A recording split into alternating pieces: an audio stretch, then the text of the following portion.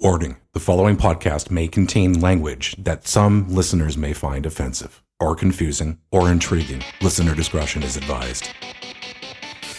Welcome to the 3v3 podcast, your socially distanced hockey chat show. Here are your hosts, Cassie, Pat, and Patrick. Good day, people. How are you?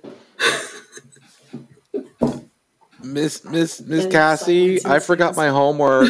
Are you going to collect the assignments? Are you going to collect them? I know you didn't ask about them, but are you going to collect them? Teacher's pet.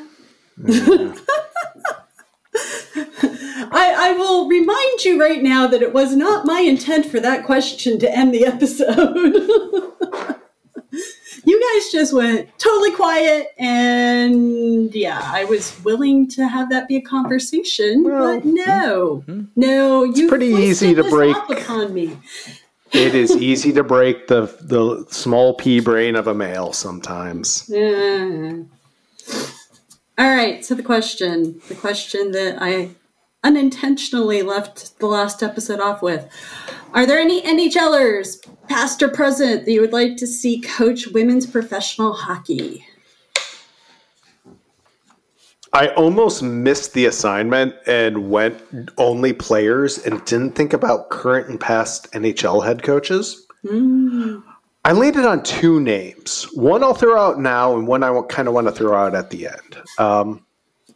Kirk Muller. Kirk Muller, who was a good top three forward on certain teams. He was an excellent, middle six forward on great teams. He was, lower in the lineup when he ended up in Dallas. But I feel like he also has a great temperament, and he knows how to coach high skill.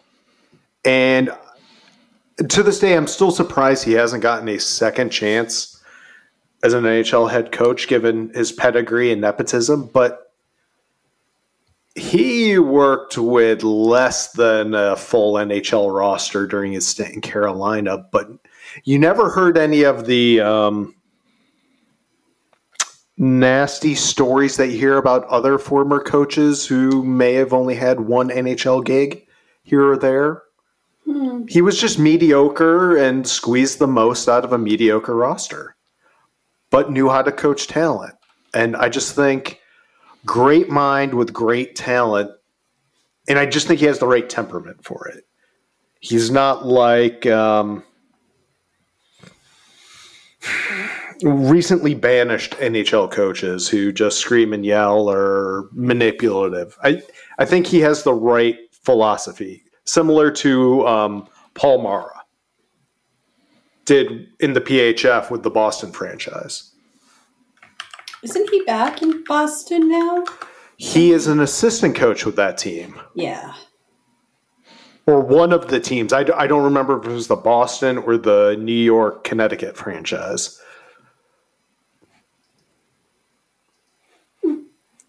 So there we go. Kirk Muller. You said you had two. Was there another?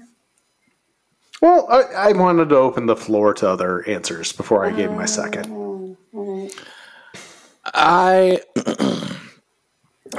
dog ate my homework. I forgot it on the bus. I did chew on this a little bit, and I sort of went Sergei Fedorov.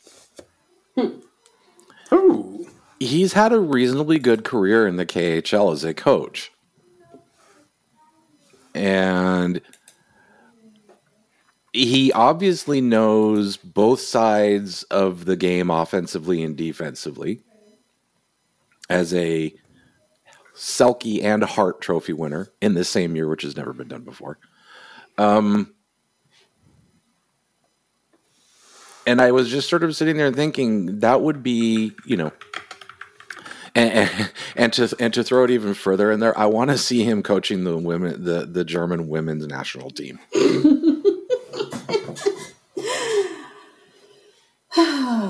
I do, because Marco Sturm can continue, wrangling. Actually, no, he's an assistant coach in Los Angeles now.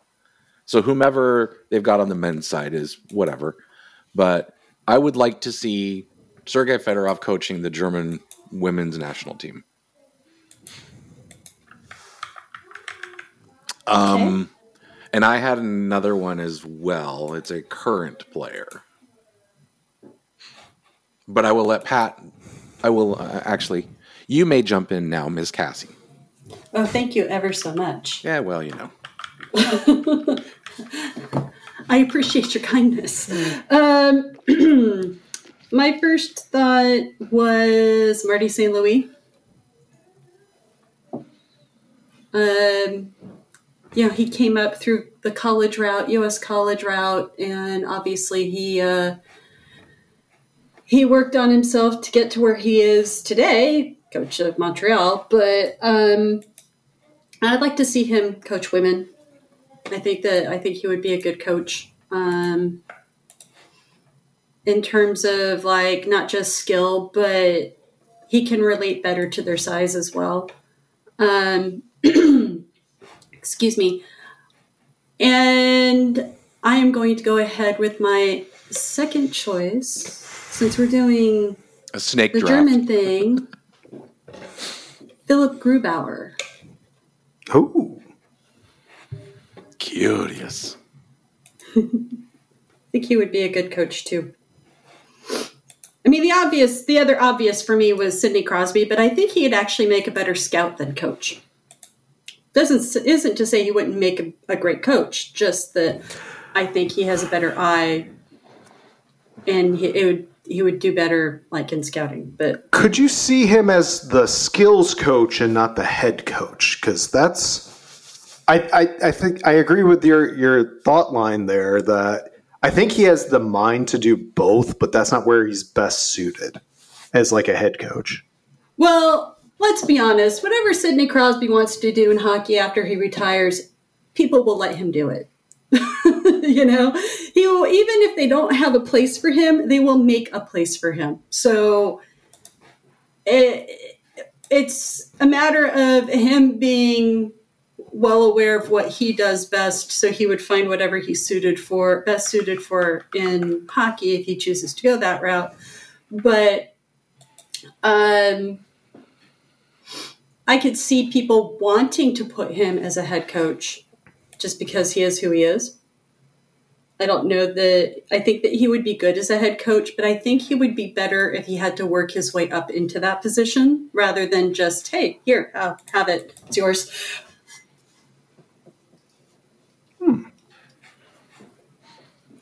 These are all fine facts and all of them undisputable. Well, they're always disputable. But, Yeah, well, everything's disputable, including facts, if you listen to some people.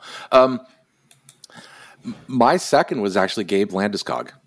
Mm-hmm. Because, here's a kid. Yeah, he's a kid to me, damn it. Everyone's a kid to me. Get off my lawn. Came up in the Swedish system, came over to play CHL. I think he's got a mind for the game. He, as rough and tumble and quirky crazy as he is on the ice, he seems to be very well adjusted off the ice, he says with trepidation. Because we obviously don't know everything about everyone. But he just always sort of presented himself with that mindset. And obviously, and I hate doing this, and you guys feel free to pounce on me because this is so hypocritical or disingenuous or whatever you want to call it. But him being a captain on a team where he's not the biggest star shows that there is some at least relationship that he can build and sort of leadership that he can demonstrate. And I think he would be fantastic for the Swedish women's team because he could bring a little bit of that North American style into their program. Not that everybody's so homogenous that, the international styles are so different from one another, but he would have that touch point of knowing how Swedish game is played and how the North American game is played, at the highest levels to be able to sort of combine the two and get the Swedes, get that Swedish program for the women's side going on par with what the men are doing. Because they're getting there. You know, the Finns and the Swedes are getting there on the women's side. I think somebody like him would just kick it up another notch. Bam! There, I did it, okay? See, making it up as you go along, not such a bad thing. I didn't make it up. I told you I put some thought into it after you reminded us our homework was due yesterday.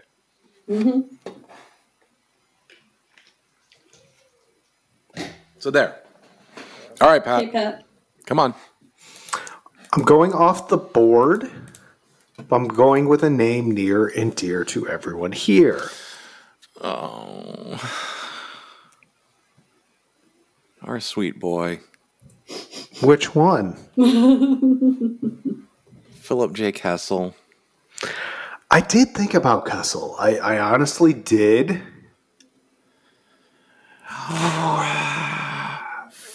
He would be a great international head coach.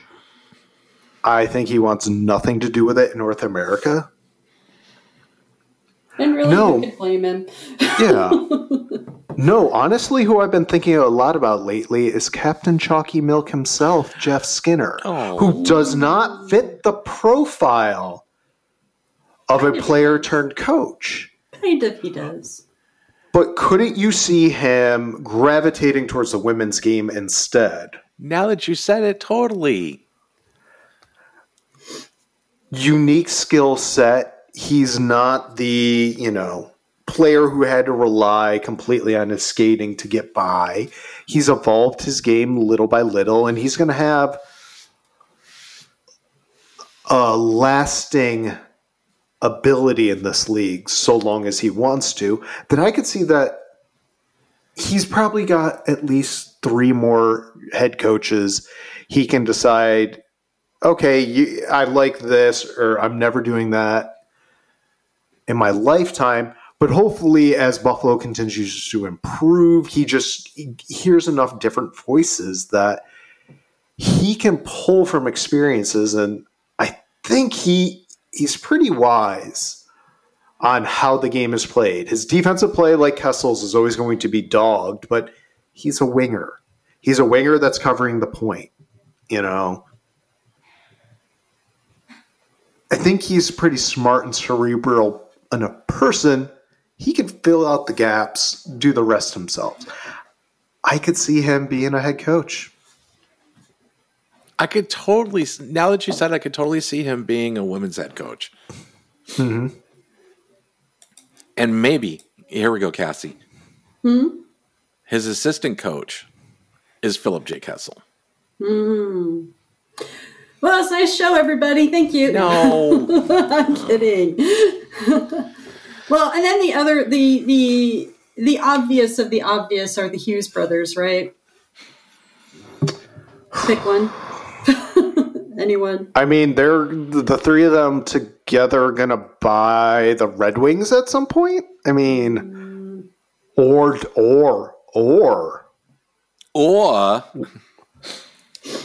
they're going to be partners on the Atlanta Okefenokis. Or as soon as Stan Kasten wants to diverse and bring in other ownership groups, the Michigan PWHL franchise.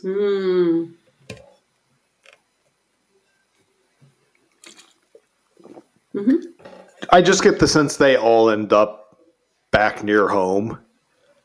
Because at this point, Quinn probably won't be playing with the other 2 anytime soon. Because I don't think New Jersey could ever afford him or afford to trade for him.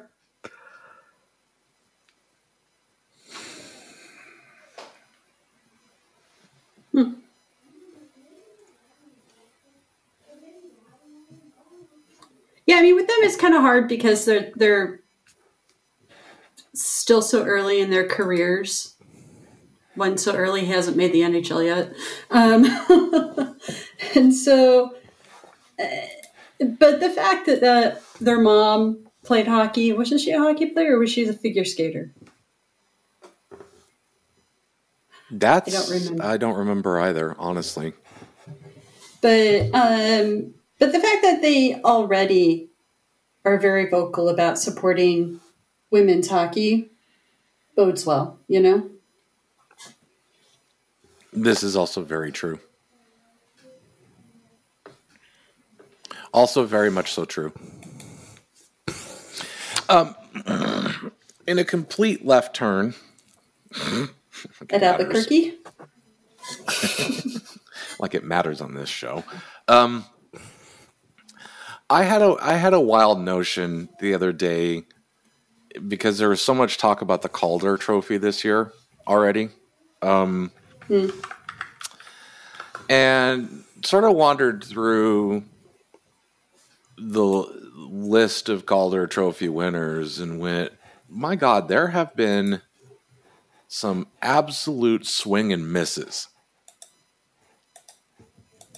Andrew Raycroft, Steve Mason. Some could argue guys who were never developed. Well, some could argue Tyler Myers. And it seemed like it seems to go like in blocks. You know, because the beautiful color charts that you sort of look at will show you if a player is still active or if they're in the Hall of Fame or anything of the sort. And one of the things that caught me is we're in that window for Hall of Fame nominations. And it stops at Daniel Alfredsson. And I think, and if I were to look at the list and not read off everybody in between, it stops at Daniel Alfredsson, but then there'd be an 8-year gap before the next person who's likely going to get into the Hall of Fame, and that's Alex Ovechkin. Everybody in between just seems like, yeah, he's pretty good. Oh, wow. Yeah, he didn't have a good career. Yeah, he was pretty good. And then looking at the list from Ovechkin on, it seems like, there may be one, like Steve Mason's obviously not going to get in there, bless his heart. Tyler Myers. But then you start getting into McKinnon, Matthews, those kinds of guys who may be trending that way. And I don't believe I've ever seen as big a gap of non-superstar players, if that makes sense, winning the Calder is that brick between 96 and 04. It's Brian Girard, Sergei Samsonov, Chris Drury, Scott Gomez, Evgeny Nabokov, Danny Heatley, Barrett Jackman, Andrew Raycroft. All NHLers, some great careers in there. But was it really that bad back then? Am I missing something? Prior to that, it was Alfredsson, Forsberg, Brodeur, Solani, Bure, Belfort, Hall of Fame, Hall of Fame, Hall of Fame, Hall of Fame, Hall of Fame. And then thunk. So what you're saying is the 1990s ruined youth hockey for a while? That's what I was sort of kind of... Is there sort of a bigger question or bigger problem in that era? Because, we always sort of say it's, the hockey generations are about 8 years effectively because it can kind of come in at around 18 and they don't start getting beat into program shape until like 8 or 9. So maybe 10 years. But it's just wild sitting there looking at that. It's just like a black hole. It's the impact of the Jacques Lemaire New Jersey Devil Cup winning teams. Well, the dead puck era, and that's sort of the more hypothetical question that I was sort of getting to, because if you look at those players, they would have been playing in one way. Somebody like Nabokov came from Russia, so that's probably not the case.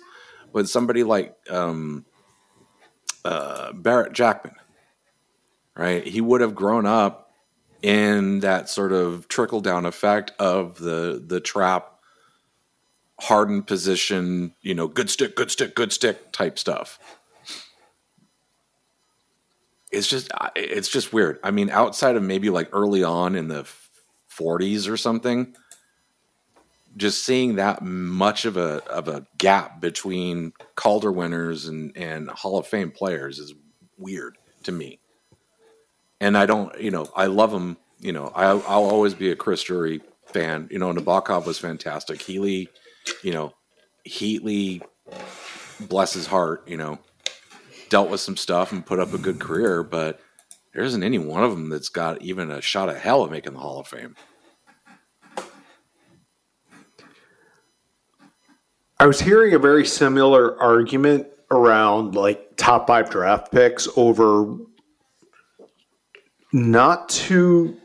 basically after Leon Draisaitl was picked third, usually the 1 or 2 Hall of Fame candidates from the draft really, really trending to be either the first overall pick or some diamond in the rough.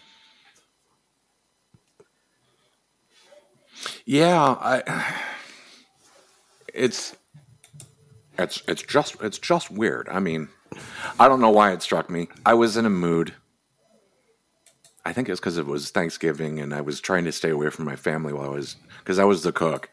And so I was in my office, my little fortress of solitude, while everybody was going chaotic crazy out in the house. And couldn't remember who won I don't know why I was looking for a Calder winner, but I was looking for the Calder winner the year that Mike Bossy won it. And just went, oh man, there's like a black hole here. Okay, yeah, so that's all I had. Actually, no, that's not all I had. For me, Sam Girard, God bless you, buddy. Mm-hmm. You're not listening. Nobody you know is listening to this. I don't care. I'm putting it out of the universe anyway.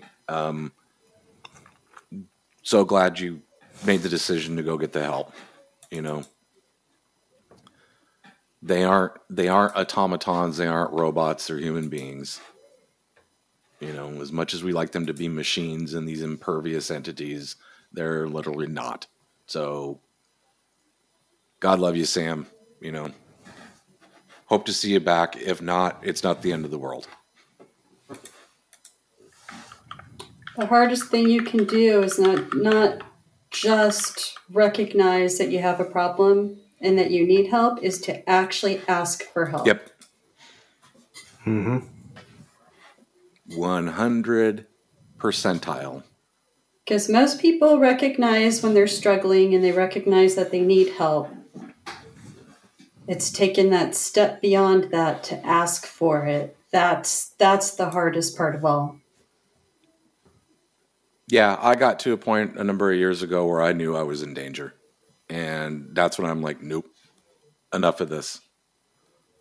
There's no way, Everybody, some people only need it temporarily. Some, it's an ongoing process. It doesn't matter. There isn't a damn thing wrong with it. Nope.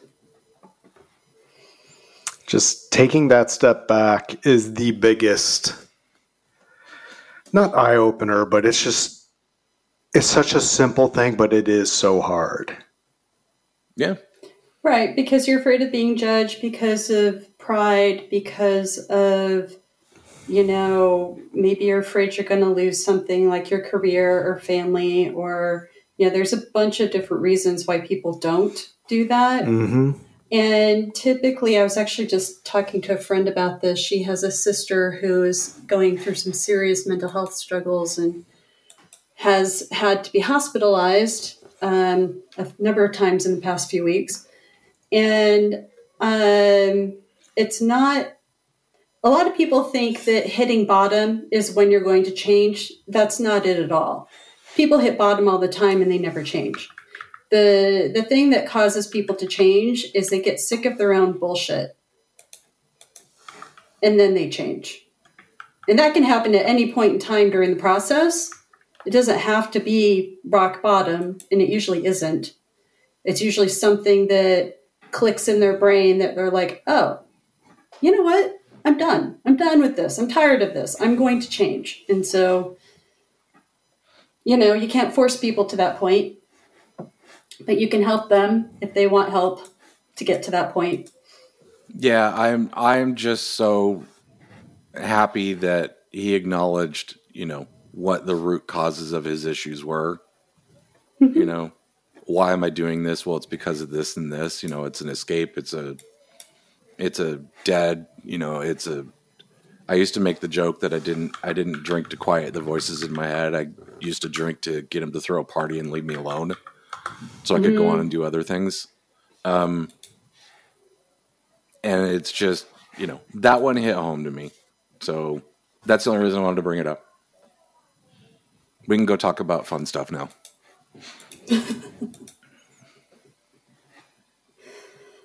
But was there really any fun stuff? This is the NHL after all at this point.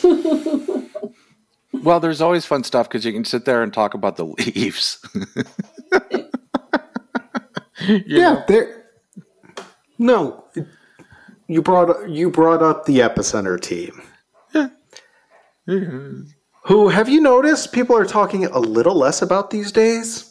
Well, yeah, because they're so neglected. Oh no. Well, there's a more critical situation brewing in a province further west that is impacting the potential of a national treasure. And so of course, this everything it's sort of like the Gretzky, right? When there was the trade of Gretzky to Los Angeles, Canadian parliamentary actually went into session to see if there was a way to block it, And I just remember an old MVSW episode where Wyshynski made some flippant comment, as Wyshynski tends to do, about sending SEAL Team 6 into northern Alberta to rescue Connor. And it just never seemed more apropos than it did like the last 2 weeks. So Connor is a curmudgeon. Full stop. That's just him. Leon's German. He's German. I was going to say I did spend. I was going to say he's a curmudgeon simply because he's German. I did spend American Thanksgiving with someone native to German, and the dry sense of humor it just does not come off in the press. It's just they're.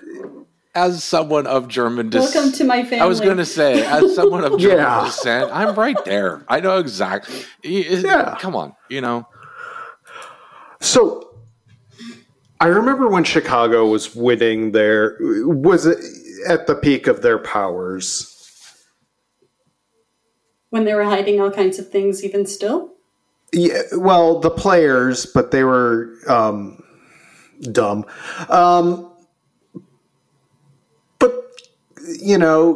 Captain Serious, Mr. Pouty Pants, Jonathan Taves, he was always in a bad mood, but there's always someone else on that team to get him, not to perk up, but just to sit back and relax. I'm not saying they need a team comedian.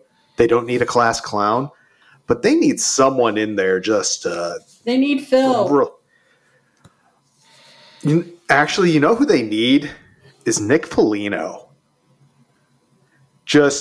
He works hard. He already has respect, but he just... I don't know. He takes things up to a point as serious, and then he relaxes. They need that type of personality, not necessarily Foligno himself, because we saw how well it worked on the Eastern Canadian team a couple seasons ago. I will give him a pass on that because he apparently needed some surgeries. Oh yeah. But then, also, I'll give him a pass, but I'll still laugh at the team for overpaying for him. And oh sure, and you know what? Good for him. Exactly. Hey, again, I'm not going to blame the player for signing a contract that's put in front of him. There are worse places to live as a well-paid professional athlete too. Newark. Yes. Oranges. Full stop. But it's just everyone on that roster outside of maybe Evan Bouchard and Sam Gagner. And Sam Gagner is kind of a little different. It's just like serious. There's just no one that can cut the tension. If only to get like a Phil Kessel chuckle out of someone.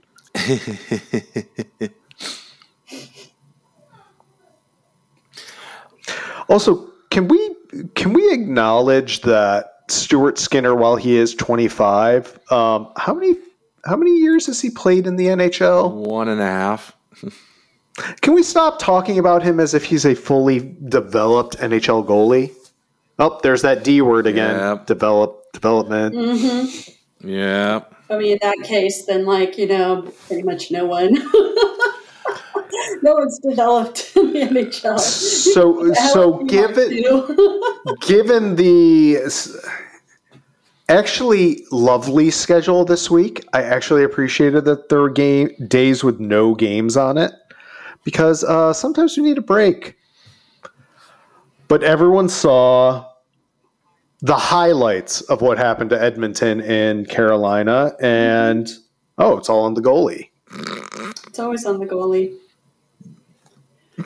You go and watch the game, and it's like, goalie's going post to post. They're moving like crazy. They're making the first and second saves, and the tryptophan, which is not a real thing, but it was inside the Oilers' heads, just got to them. When a team loses, it's always the goalie's fault. When a team wins, it's always the scoring forward's fault. And nobody pays any attention to the defense unless they screw up. So that's just how it is. Which is funny because there's enough Canadian talking heads. First statement is they need a save. Second statement is, but it's still not all on the goalie. Mm-hmm. Yet they looked at Carolina and still talk at them like they're a contender after the abysmal performance they put up against Tampa Bay. No. On Friday. Not abysmal, Pat. Not abysmal. No. Oh, it was abysmal. No. You're underplaying. You have a better adjective? The historical record-setting bad performance. I put one goal against on the goalie. Just one. Doesn't matter. But he has a record, and you know what? Sometimes that's good enough. In the entirety of the NHL since they have started tracking shots as a stat, there has never been a performance that bad of shooting percentage. Mm-hmm. I mean, maybe only allowing one shot in a period isn't as good as we think it is. Shocker. And then you put one of the most lethal power plays. The second shot you face is on one of those where you allow passes going from board to board. But congratulations, Anta. You're in the record books. And that's all anyone will talk about because no one watched the game. Unless you were there in attendance like me, no one watched the game.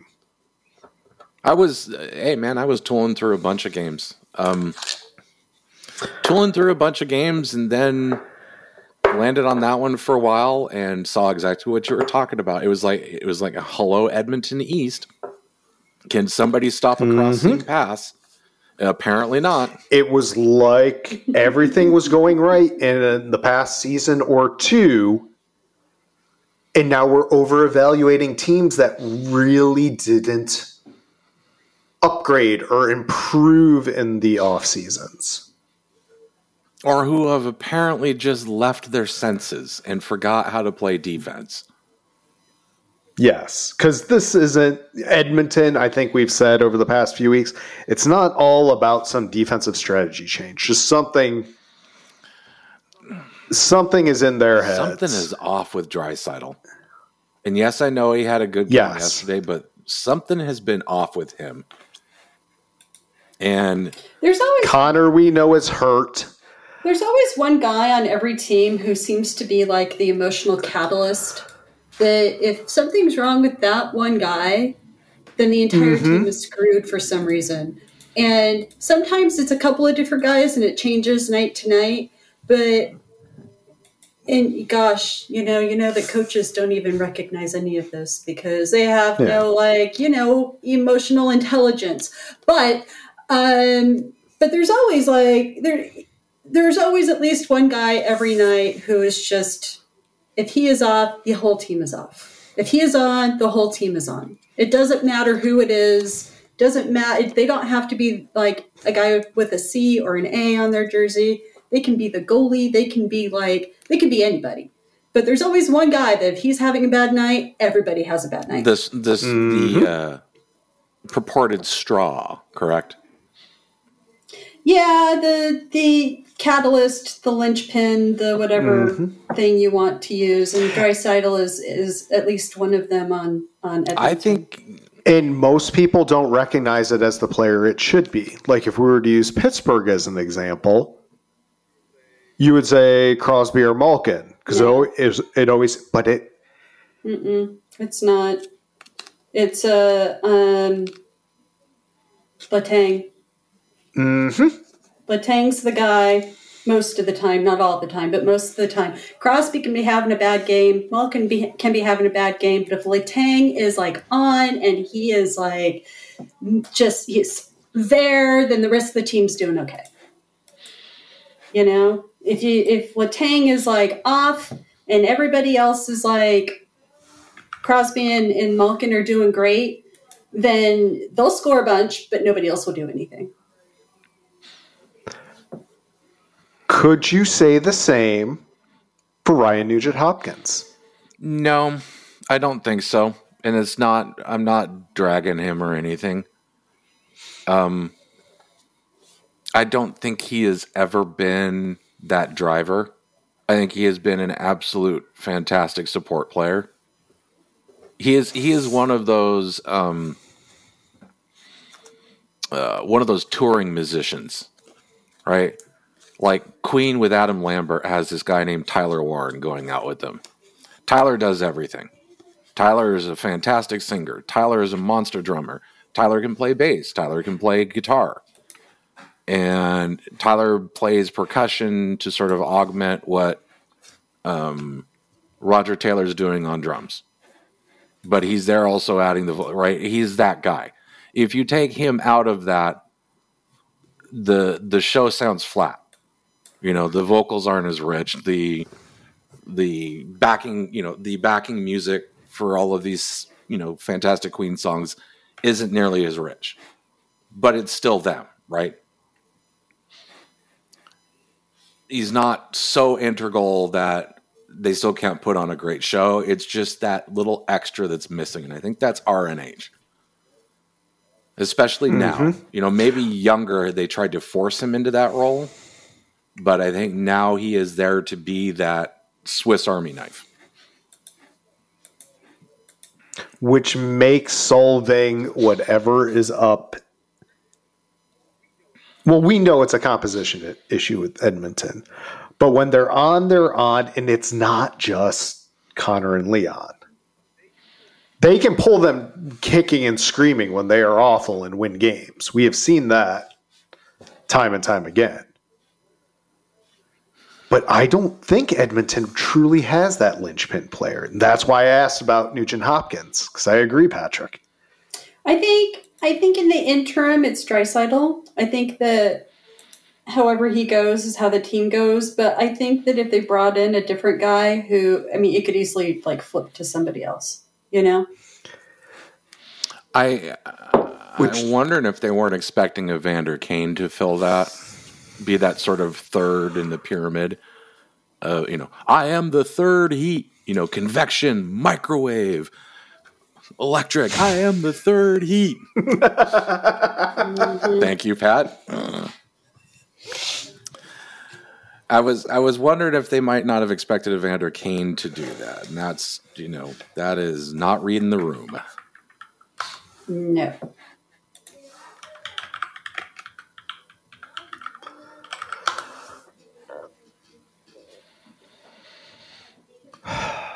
It makes me wonder. There's a player that probably should have been in their lineup who's not there anymore on defense. Go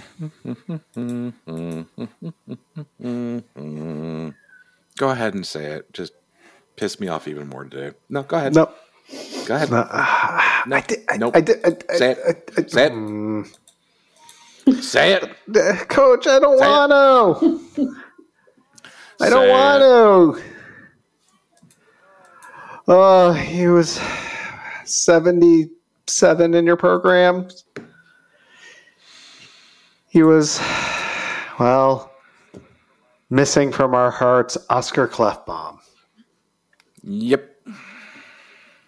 If Klefbom were still healthy today, they'd be a completely different team.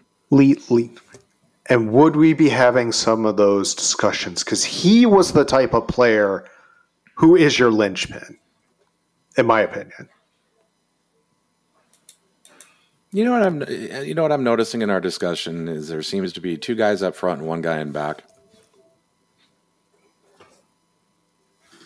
That kind of makes the whole thing go. Well, all three of them, right? I'm literally now walking through the list, and it was always Sakic, Forsberg, and who?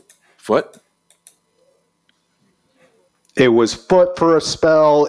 You could say it was Rob Blake. Don't you dare people say it was Ray Bourque. As incredible a season as he had in 2000, 2001, it was not Raymond Bourque.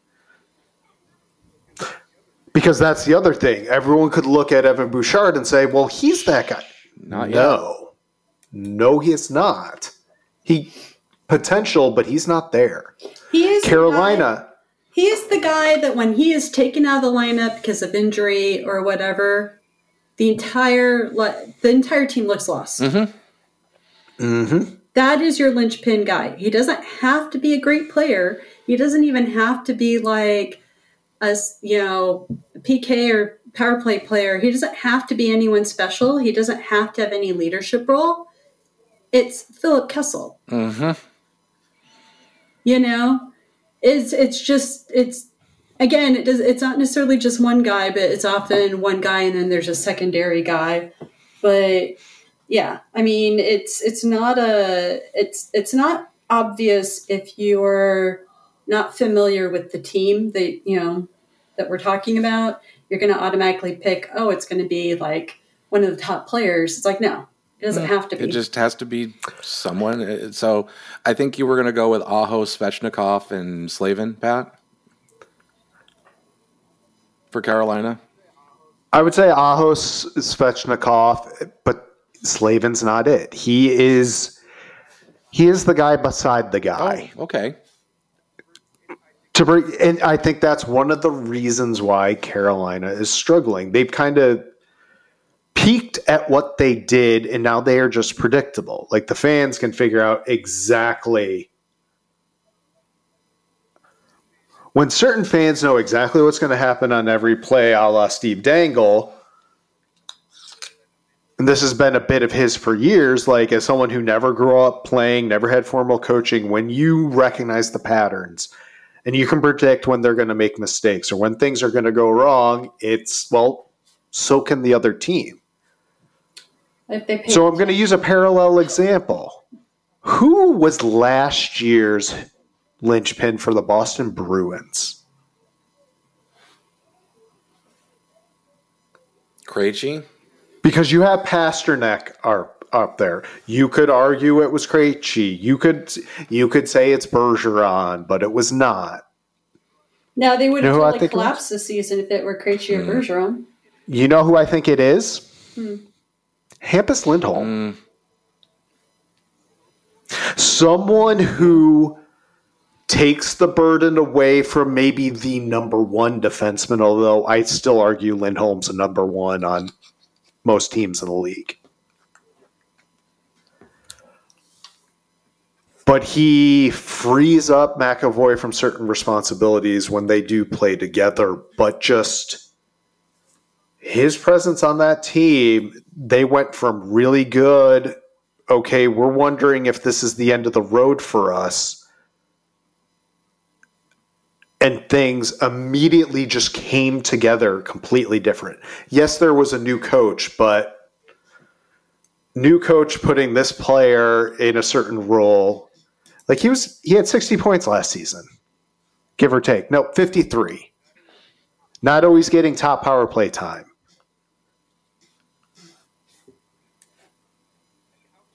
He outscored Charlie McAvoy.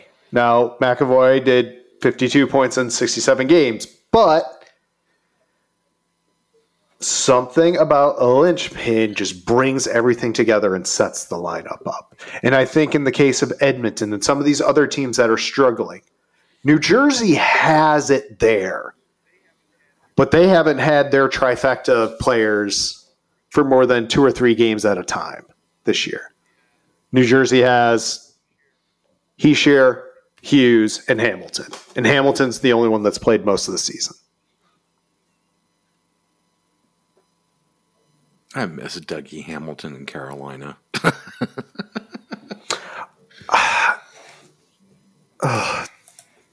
Dougie for Norris again this year. He's not going to win, but gosh darn it.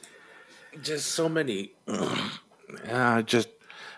smart little plays. When a certain team loses a certain type of player, like Carolina losing Hamilton, they've never been able to replace it. Edmonton, Clefbaum, never been able to replace it. We're seeing Boston was able to replace, for lack of a better term, Bergeron. You don't replace that type of person. Right, but you can fill their hole in the lineup. But he's not exactly gone either. He still lives in the Boston area. He's still there. He still has influence. He's just not on the ice. Right. He's not in the locker room. He's not on the ice. But you know that he's still hanging out with guys after games and, after practice and stuff.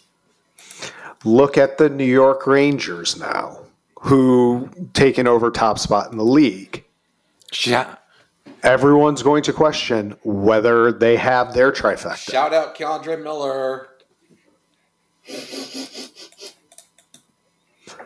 Woohoo! Because you could say, it's obviously going to be Adam Fox. I don't think so. Is it though? No. I mean, I would lean more towards Miller. It doesn't have to be the best player.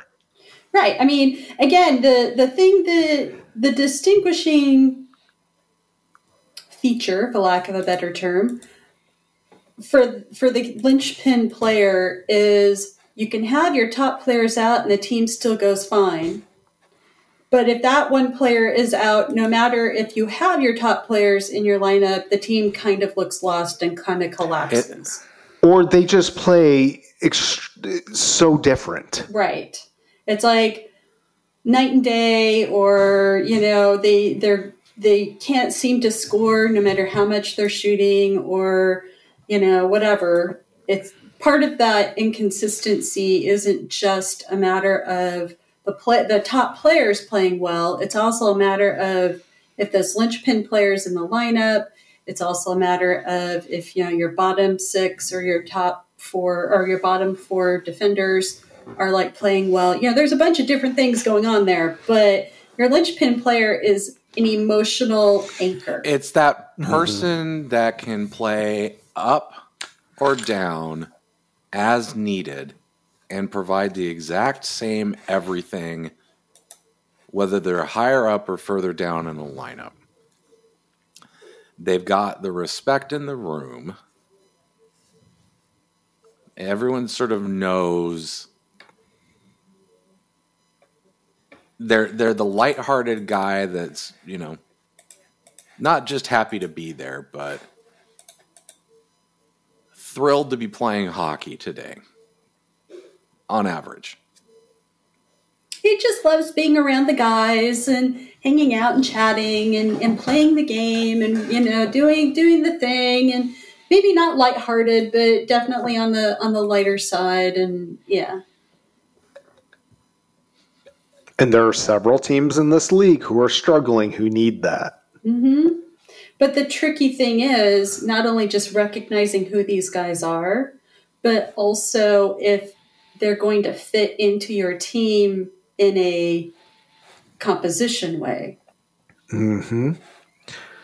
Vancouver has played very well this season. Who is their linchpin? You know, we can obviously look at one of their top 3-point producers this year. Is it Miller? Is it Pettersson? Is it Hughes? Hughes is having an outstanding year. I think it's Hughes. I'm wondering if it's not Miller who's in the better headspace because we don't hear a thing about him. Or is it someone like Brock Besser? I was going to argue it could be Miller or Besser. Because they were the subject of acrimony and accusation and whatever. And so when they're miserable, the team was kind of miserable. When they're going, and this kind of circles back to the Jeff Skinner argument. He was kind of a disregarded player at a certain point in his career because he was kind of miserable because losing breeds miserability. And unless something changes, if you're in that still same static, stale environment and nothing really changes, why are you going to be happy?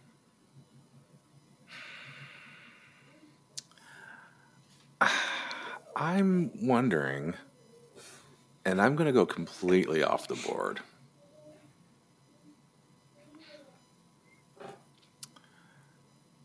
I'm wondering if it might not be somebody like Mark Friedman. Somebody that came into the franchise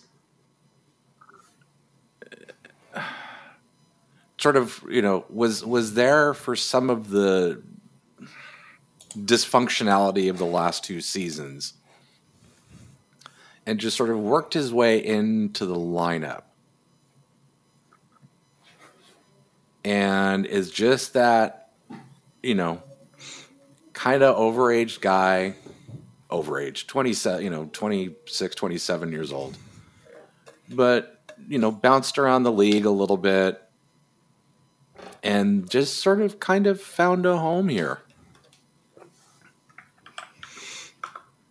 You know what's fun is when that linchpin guy is a part-time AHLer and no one that's Cassie, that's a little bit of what I was going for. You know, the guy who's like when he's up, the team's playing fantastic. He may not be fantastic. He may be, you know, doing his thing and doing it okay, and then he gets sent down and the team sucks again, and then they bring it back up, and then the team's great again, but no one can quite put their finger on why.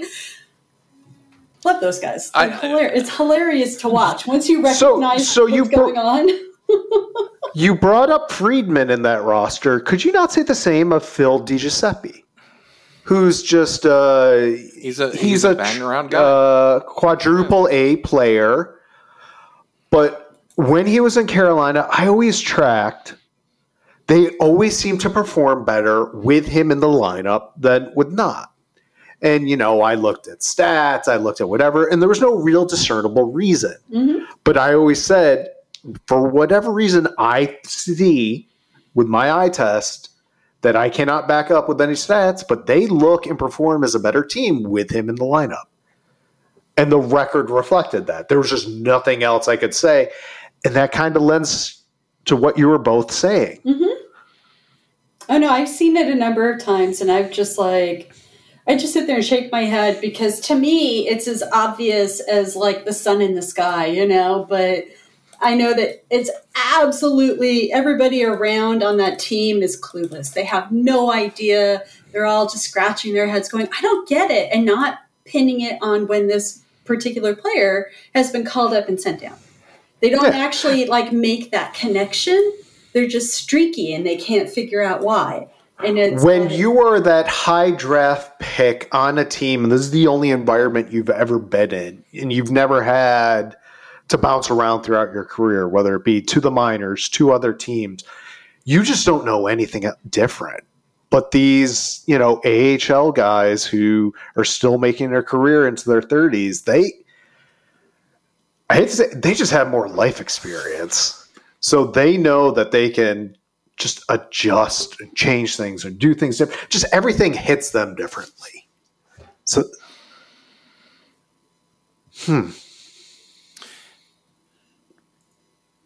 Just that spark. And,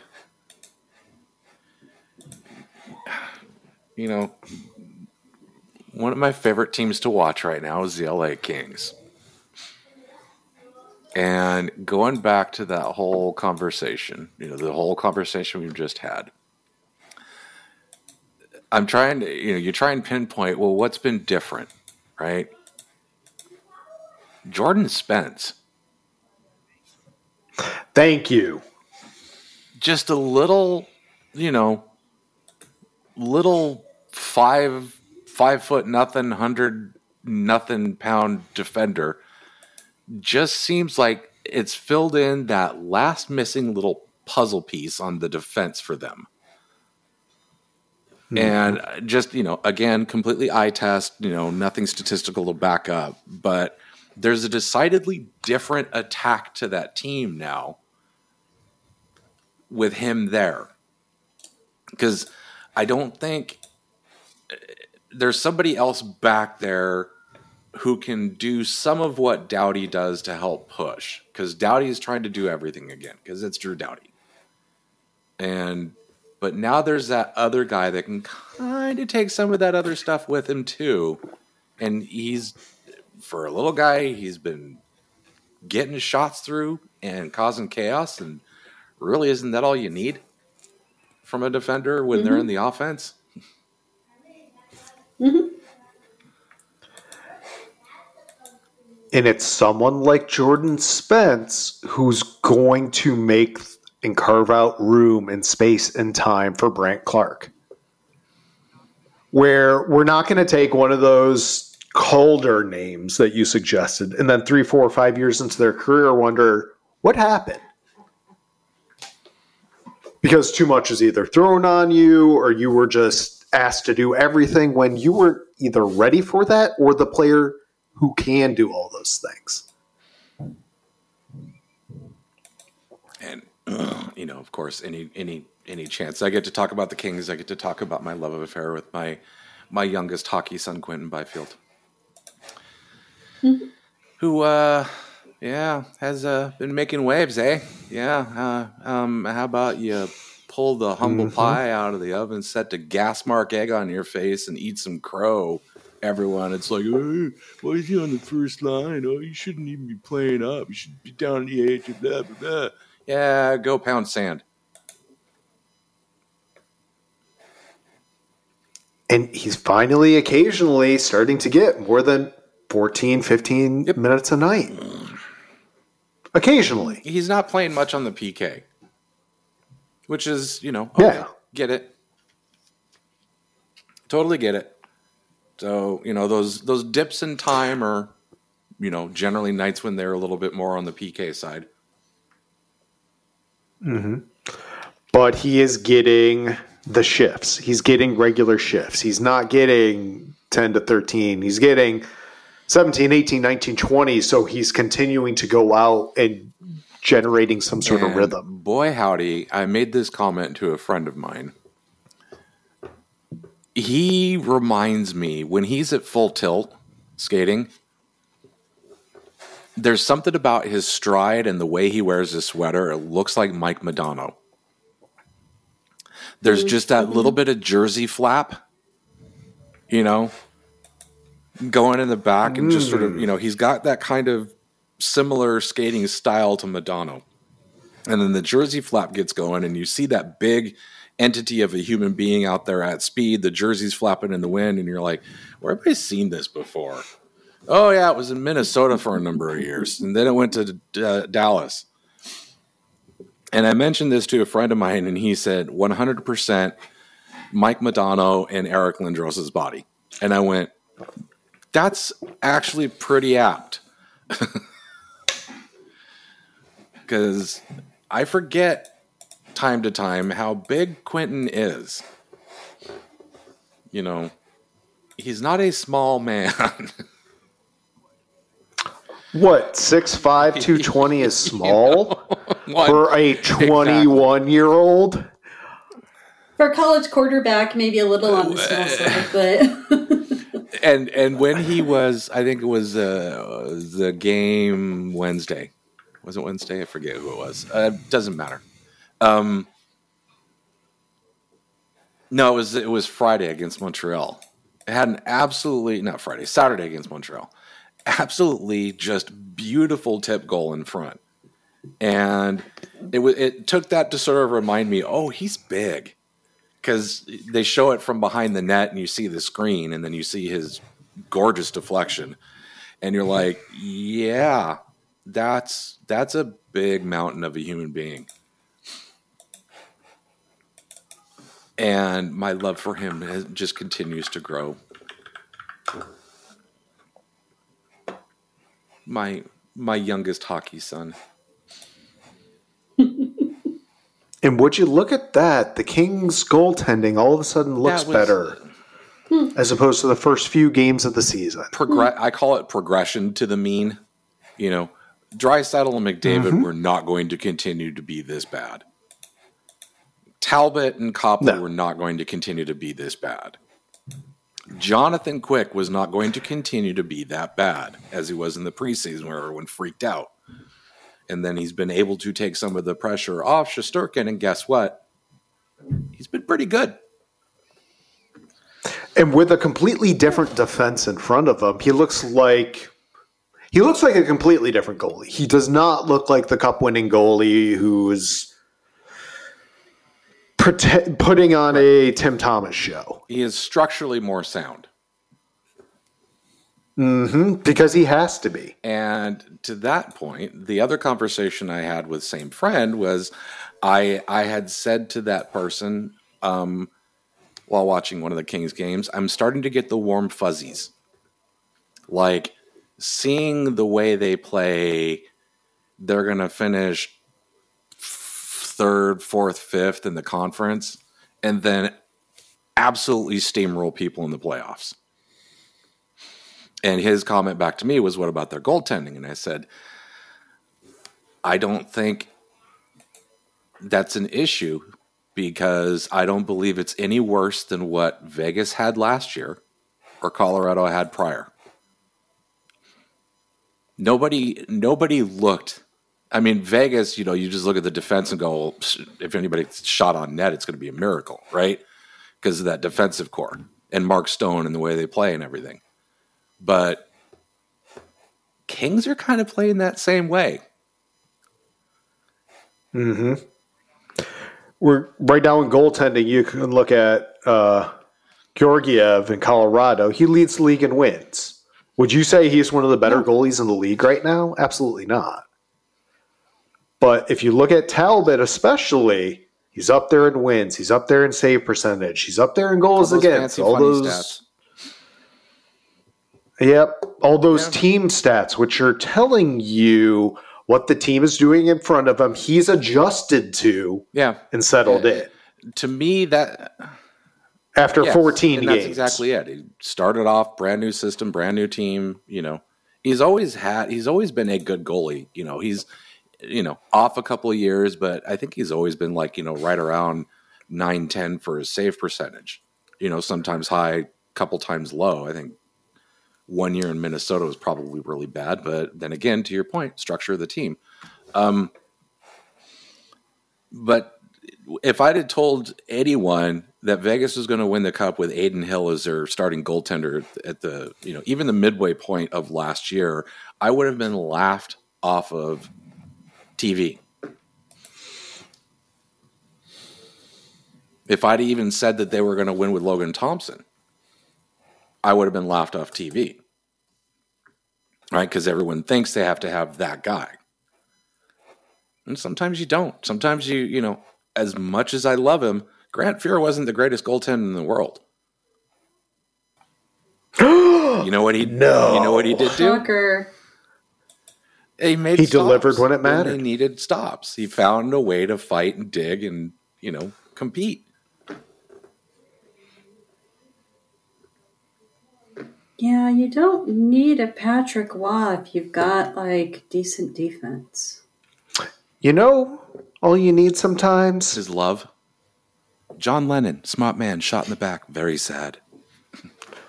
Dun, dun, dun, dun, dun. All you need is to be run out there like one Ukko-Pekka Luukkonen. This has been the 3v3 Podcast. Follow us on Twitter at 3v3 Podcast. We're available for NHL consulting at reasonable fees.